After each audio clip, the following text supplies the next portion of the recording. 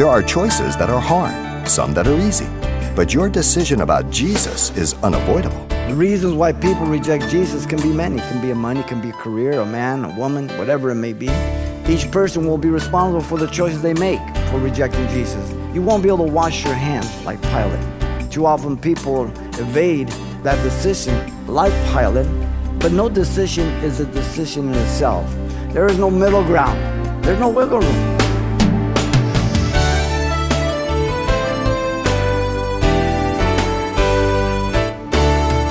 Welcome to Simple Truths, the daily half-hour study of God's Word with Xavier Reese, Senior Pastor of Calvary Chapel of Pasadena, California.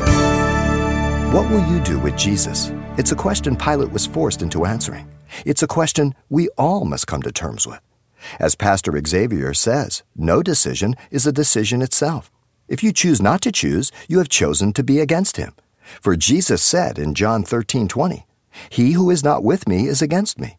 If your Bible is handy, you'll want to open it to the Gospel of Luke chapter 23 for today's Simple Truth study. What will you do with Jesus? Let's listen. Luke chapter 23, we're going to look at verses 1 through 25. So what we want to do is look at the trial of Jesus before Pilate, which has three movements. First, we have Jesus was led to Pilate by the Jews, verse 1 through 5. Second, Jesus was sent to Herod by Pilate in verse 6 through 12. And thirdly, Jesus was returned to Pilate by Herod, 13 through 25. The personal charges against Jesus is given to us in verse 2. The charges were three, if you notice here. The first being sedition, perverting the nation. The word perverting means to twist or to be disloyal to the nation of Rome. So here the religious rulers are playing both sides. They hate Rome, but they're going to use Rome for their benefit right now. The second is tax evasion, forbidding to pay tax to Caesar. And we saw this in the previous chapter, verse 20 through 26. Jesus shut them down. Anybody have a coin whose picture's on there? Give to Caesar the things of Caesar. Give to God the things of God. Let's get on. What's the next question? The third is that he was a rival to Caesar, saying that he was Christ, a king. All three are false charges, even the one of king, because when Jesus said he was king, he was not intending it the way they were. They were bringing on a political charge, a rival to Rome, so that he might condemn him. Now, the private examination of Jesus by Pilate in verse 3 is interesting. The question Pilate asked had to do with the third charge. He kind of dismissed the first two, but here's the third one. He says, "Are you king of the Jews?" You can imagine Pilate looking upon Jesus, beaten, bruised from the previous night. He's been up all night. He's been arrested. He's been interrogated. He's been smacked and hit around by the religious priests. If you're a king, why are your subjects accusing you to me? The Lord Jesus answers Pilate without hesitation. He answered him, "It is as you say," a definite yes. John 18:34 gives us the words of Jesus to Pilate in the praetorium. He says, "Are you speaking for yourself about this, or did others tell you this concerning me?" Are you saying king of the Jews because you've come to the conclusion, or because you heard it from somebody else? Jesus puts Pilate on trial. He turns it around in the praetorium, by the way. It's neat to read that whole thing in John 18. Jesus ends up examining Pilate. Twice Pilate examines Jesus privately in the praetorium. In John 18:33 through 38, Jesus told him that his kingdom was not of this world, and for this very reason he was born. And everyone of the truth heard his voice, which Pilate said, "What is truth?" Ooh, isn't that the cry of today? The educators, the politicians. Objective truth is gone. The truth of the gospel is gone. It's whatever everyone wants to believe. It's relativism. Look at verse 4. The proclamation of Pilate to the accusers about Jesus is given to us. Pilate addressed the accusers of Jesus. So Pilate said to the chief priests and to the crowd. The chief priests, of course, are Pharisees and Sadducees, scribes, the lawyers. The crowd was the people the religious ruler had rounded up in hopes to turn them to their side against Jesus. But you've got a mixed multitude. You've got also people that love Jesus following there. And Pilate announced his verdict. "I find no fault in him." This accusation that they had brought were unfounded by the examination, Pilate saying. The death penalty was ludicrous at this point. They responded with a greater determination, but they were the more fierce. They became more adamant. They immediately expressed their objection, repeating the charges of sedition against Rome, saying, he stirs up the people, teaching throughout all Judea, beginning from Galilee, the north, to this place, the south. They were set on their way in spite of the lack of evidence. It didn't make any difference. It didn't matter to them. Jesus was led to Pilate by the Jews. Second movement comes in 6 through 12. Jesus was led to Herod by Pilate. The perfect opportunity came for Pilate. The shrewd politician saw an opportunity to escape judging Jesus. When Pilate heard of Galilee, he asked if the man were a Galilean. He seized the moment for personal evasion. Listen to his words. And as soon as he knew that he belonged to Herod's jurisdiction, he sent him to Herod, who was also in Jerusalem at that time. Pilate said, the gods are on my side. I don't have to send him all the way up north with a big contingent of soldiers. He's right here in town. Pilate wanted nothing to do with Jesus. Realizing he was in Herod's jurisdiction, he sent him to him. So in doing this, he would appear honoring Herod and respecting him by referring the rightful authority and case to him. But Pilate actually benefited himself because he didn't want anything to do with Jesus. Jesus knew the heart of Herod. He had beheaded his cousin John the Baptist. He had exposed him for his adulterous affair with his brother Philip's wife. And yet, Herod just cut his head off. No big deal. Herod was pressured by the Jewish leaders to rule against Jesus. It says, and the chief priests and the scribes stood and vehemently accused him. Verse 10. Herod looked down on Jesus. Then Herod, with his men of war, treated him with contempt and mocked him. Herod had Jesus ridiculed. They arrayed him in a gorgeous robe. The word array means to throw around him. Just imagine, they're just playing with him, put that robe around him. Look at the king. Notice Herod dismissed Jesus. He sends him back to Pilate. He's done. Fun's over. My anticipation was short-lived and it really wasn't all that I thought it would be. That's the expression and response of some people to the gospel in Jesus. The plan of Pilate didn't work. The pressure's even greater now. In verse 12, Herod was reconciled by Pilate at the expense of Jesus. Notice that. Little note that Luke gives us. Their common enemy united them. That very day, Pilate and Herod became friends with each other, and their selfish ambitions separated them, which we don't know which it is. For previously they had been at enmity with each other. Now, we know earlier by Luke that Pilate had shed some bloodshed up in Galilee. We also know that Rome had taken down Archelaus, his brother, from part of his reign in Judah and given it to Pilate. So there was at least those two things that were going on. But it's interesting how people that hate each other, if they find a common enemy, they'll join together until that enemy's gone. Then they'll be fighting each other again. The politicians that hate each other will give an appearance of being united in public, in the arena of the public arena, when they have that common enemy, no different, even as Pilate. Acts 26, 27, 28. Listen to Paul. He was under such judgment, being falsely accused and under house arrest. Paul laid a heavy witness of the gospel on Agrippa, and he said to him, King Agrippa, do you believe the prophets? I know that you believe. Then Agrippa said to Paul, you almost persuade me to become a Christian. At that point, Paul says, I would that you and everyone present here were all together as I am, except for these bonds, these chains. Wow. Men of faith, much more influential, much more powerful, much more courageous than men of self-interest of politicians. Wow. Jesus was brought before Herod. Quite an event. The third movement comes when Jesus was returned to Pilate by Herod. The plan of Pilate, based on the evidence and examination of Jesus by himself and Herod, was proclaimed here. Again, the passage is found only in Luke's gospel. And Pilate summoned all of them. And Pilate, when he had called together the chief priests, the rulers, and the people, Pilate was counting on the people, the crowd that was for Jesus would be greater and more influential than the others. I don't know how he was counting that, but this was his ace in the hole. He's in a narrow strait. So Pilate confirms his first judgment of innocence over Jesus, emphatic in the Greek, and said to them, "You have brought this man to me as one who misleads the people. And indeed, having examined him in your presence, I have found no fault in this man concerning these things of which you accuse him." Verse 14. And then Pilate reported the judgment of innocence by Herod over Jesus also. 15.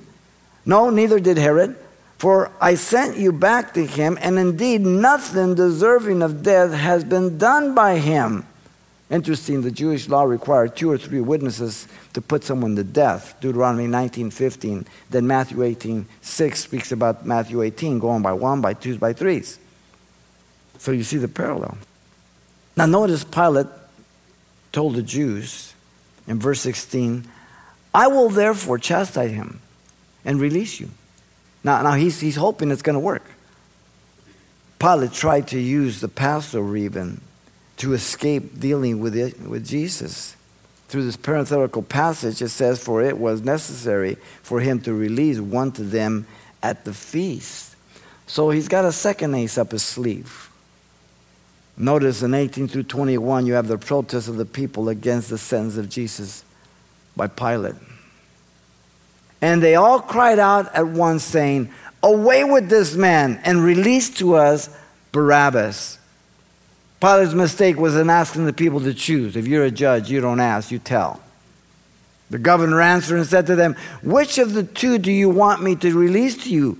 They said, "Barabbas, the son of the father." Matthew 27:21 tells that. He was shocked, I'm sure. As bad as he was, as evil as he was, the plan of Pilate backfired.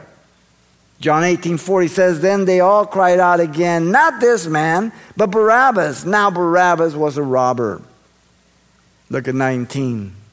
The man was a true criminal who had been thrown in prison for a certain rebellion made in the city and for murder. So he was a true seditious person.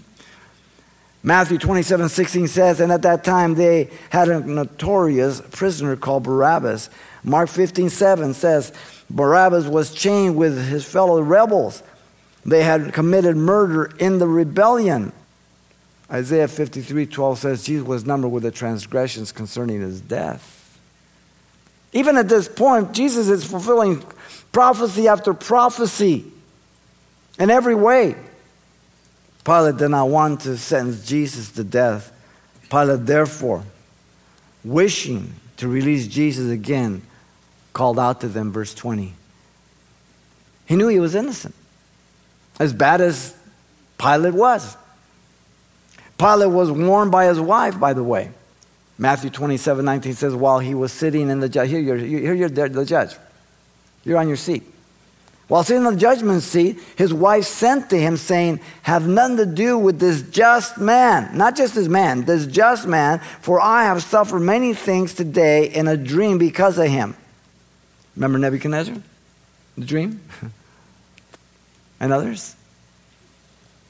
Pilate was answered. But they shouted saying, "Crucify him, crucify him." The Greek indicates they continue repeatedly, over and over, their demands. Now again, we are very familiar with this type of mob mentality. We saw it in Ferguson. Forget the issues. Forget the facts. Don't confuse the issue. If you don't agree with us, let's burn the town down. Pilate said to them, "What then shall I do with Jesus who is called Christ?" Another dumb question. They all said, "Let him be crucified." Matthew 27:22. Mark 15:12-13 says King of the Jews rather than Christ, and confirms the words, "Let him be crucified." Pilate is really up against the wall, is he? In 22, Pilate abdicated all his authority now. Then he said to them the third time, "Why? What evil has he done? I have found no reason for death in him." in spite of the evidence and the legal verdict of verse 4, 14 and 22. In spite of knowing they brought him, Jesus, out of envy and not having the authority to put him to death. In spite of Pilate's wife warning him, Pilate, for the third time, wanted to release Jesus. The third time Pilate said, don't you know, over in John's Gospel 19, 10, 11, speaking to you, don't you know I have power to crucify you and release you? Jesus answered, you could have no power at all against me unless it had been given to you from above. Therefore, the one who delivers me to you has the greater sin. Rome crucified him, but the Jewish nation was the greater culprit. And their judgment would come in 70 AD. He already said it over and over again. In 22, Pilate attempted to affirm his verdict. I will therefore chastise him and let him go. He thinks he's got it made. John 19:12, Pilate sought to release him, but the Jews cried out, saying, if you let this man go, you are not Caesar's friend. Whoever makes himself a king speaks against Caesar. Ooh, this was the guillotine. This was it. Pilate saw that he was in deep, deep trouble now. Pilate was drowned out by the crowd as they pressed their urgent demand. But, verse 23, they were insistent, demanding with loud voices that he be crucified. And the voices of these men and the chief priests, listen, prevailed. It means to be strong to another's detriment, to overcome them. The only time found in the New Testament. This was it. It was done. Matthew tells us, 27:24, when Pilate saw that he could not prevail at all, but rather that the tumult was rising, he took water and he washed his hands before the Moses, saying, I am innocent of the blood of this just person. You see to it. This just person, he says it again. The people gladly accepted the culpability. And all the people answered said, his blood be on us and on our children. Ooh. And that's who pays the greater price. Pilate caved into this pressure. So Pilate gave sentence that it should be as they requested, verse 24. He chose to protect himself.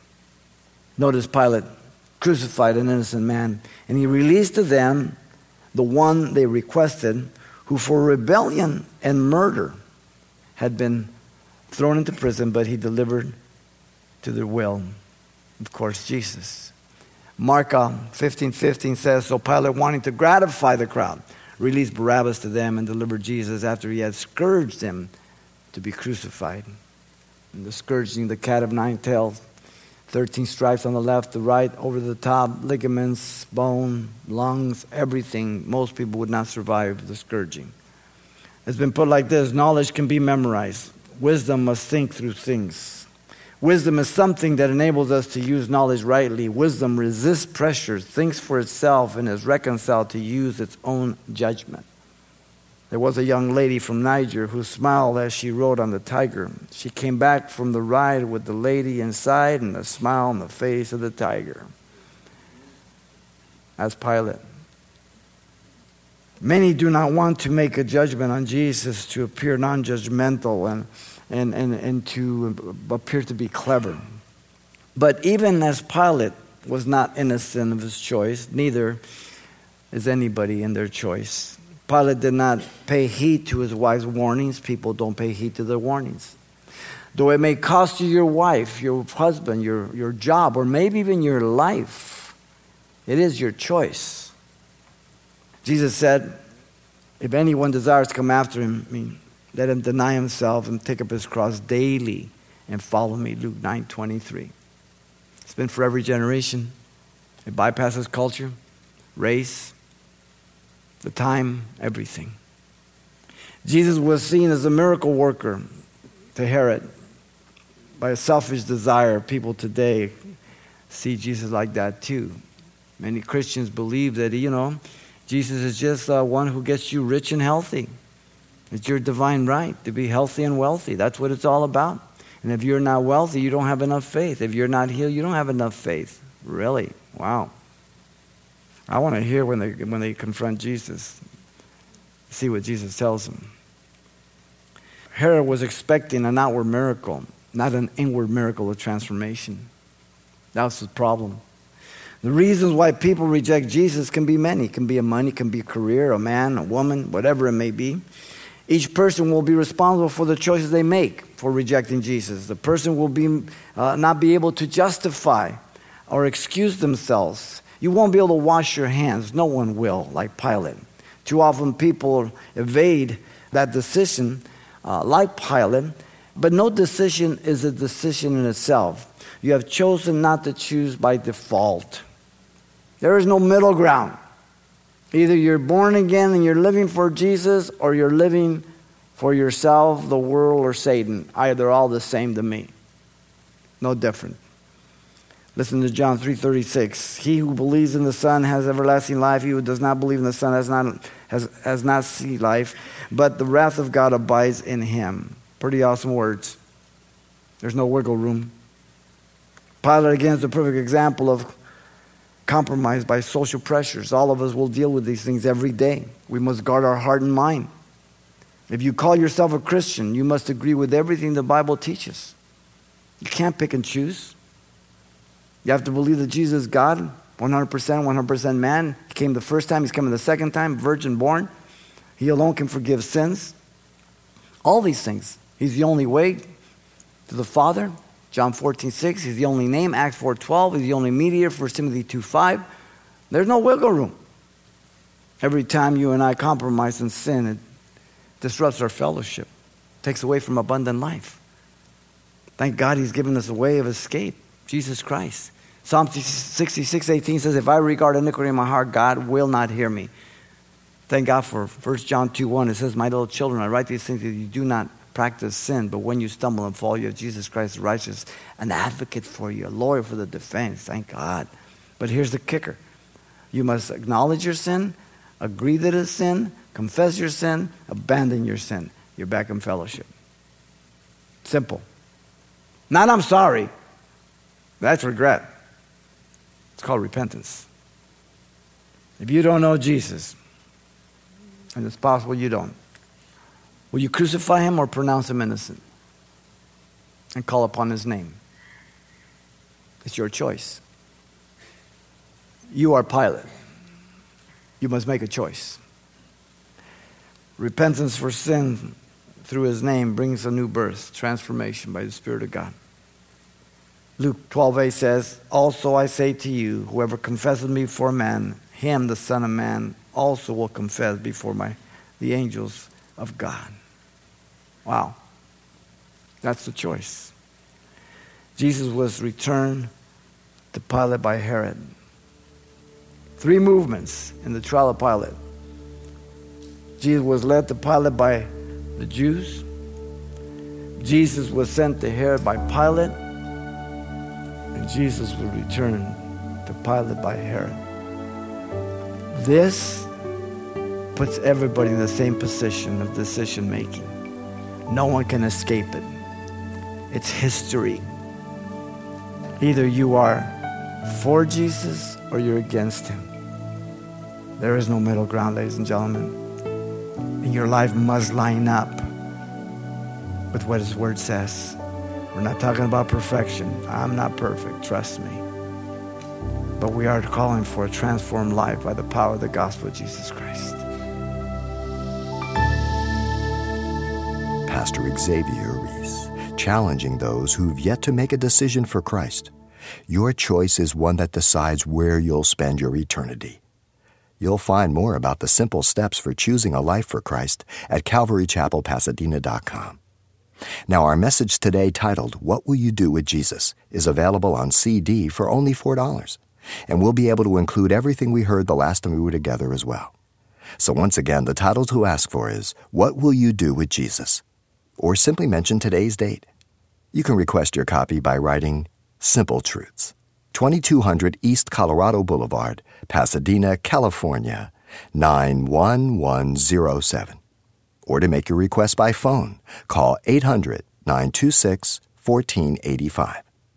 Again, that's 800-926-1485.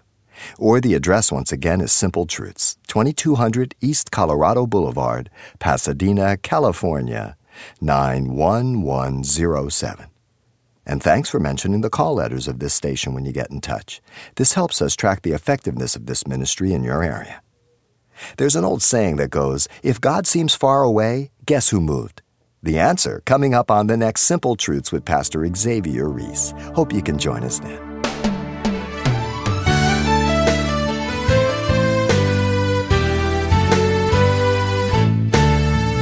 Simple Truths with Pastor Xavier Reese, a daily half-hour broadcast, is a radio ministry of Calvary Chapel of Pasadena, California. www.calvarychapelpasadena.com.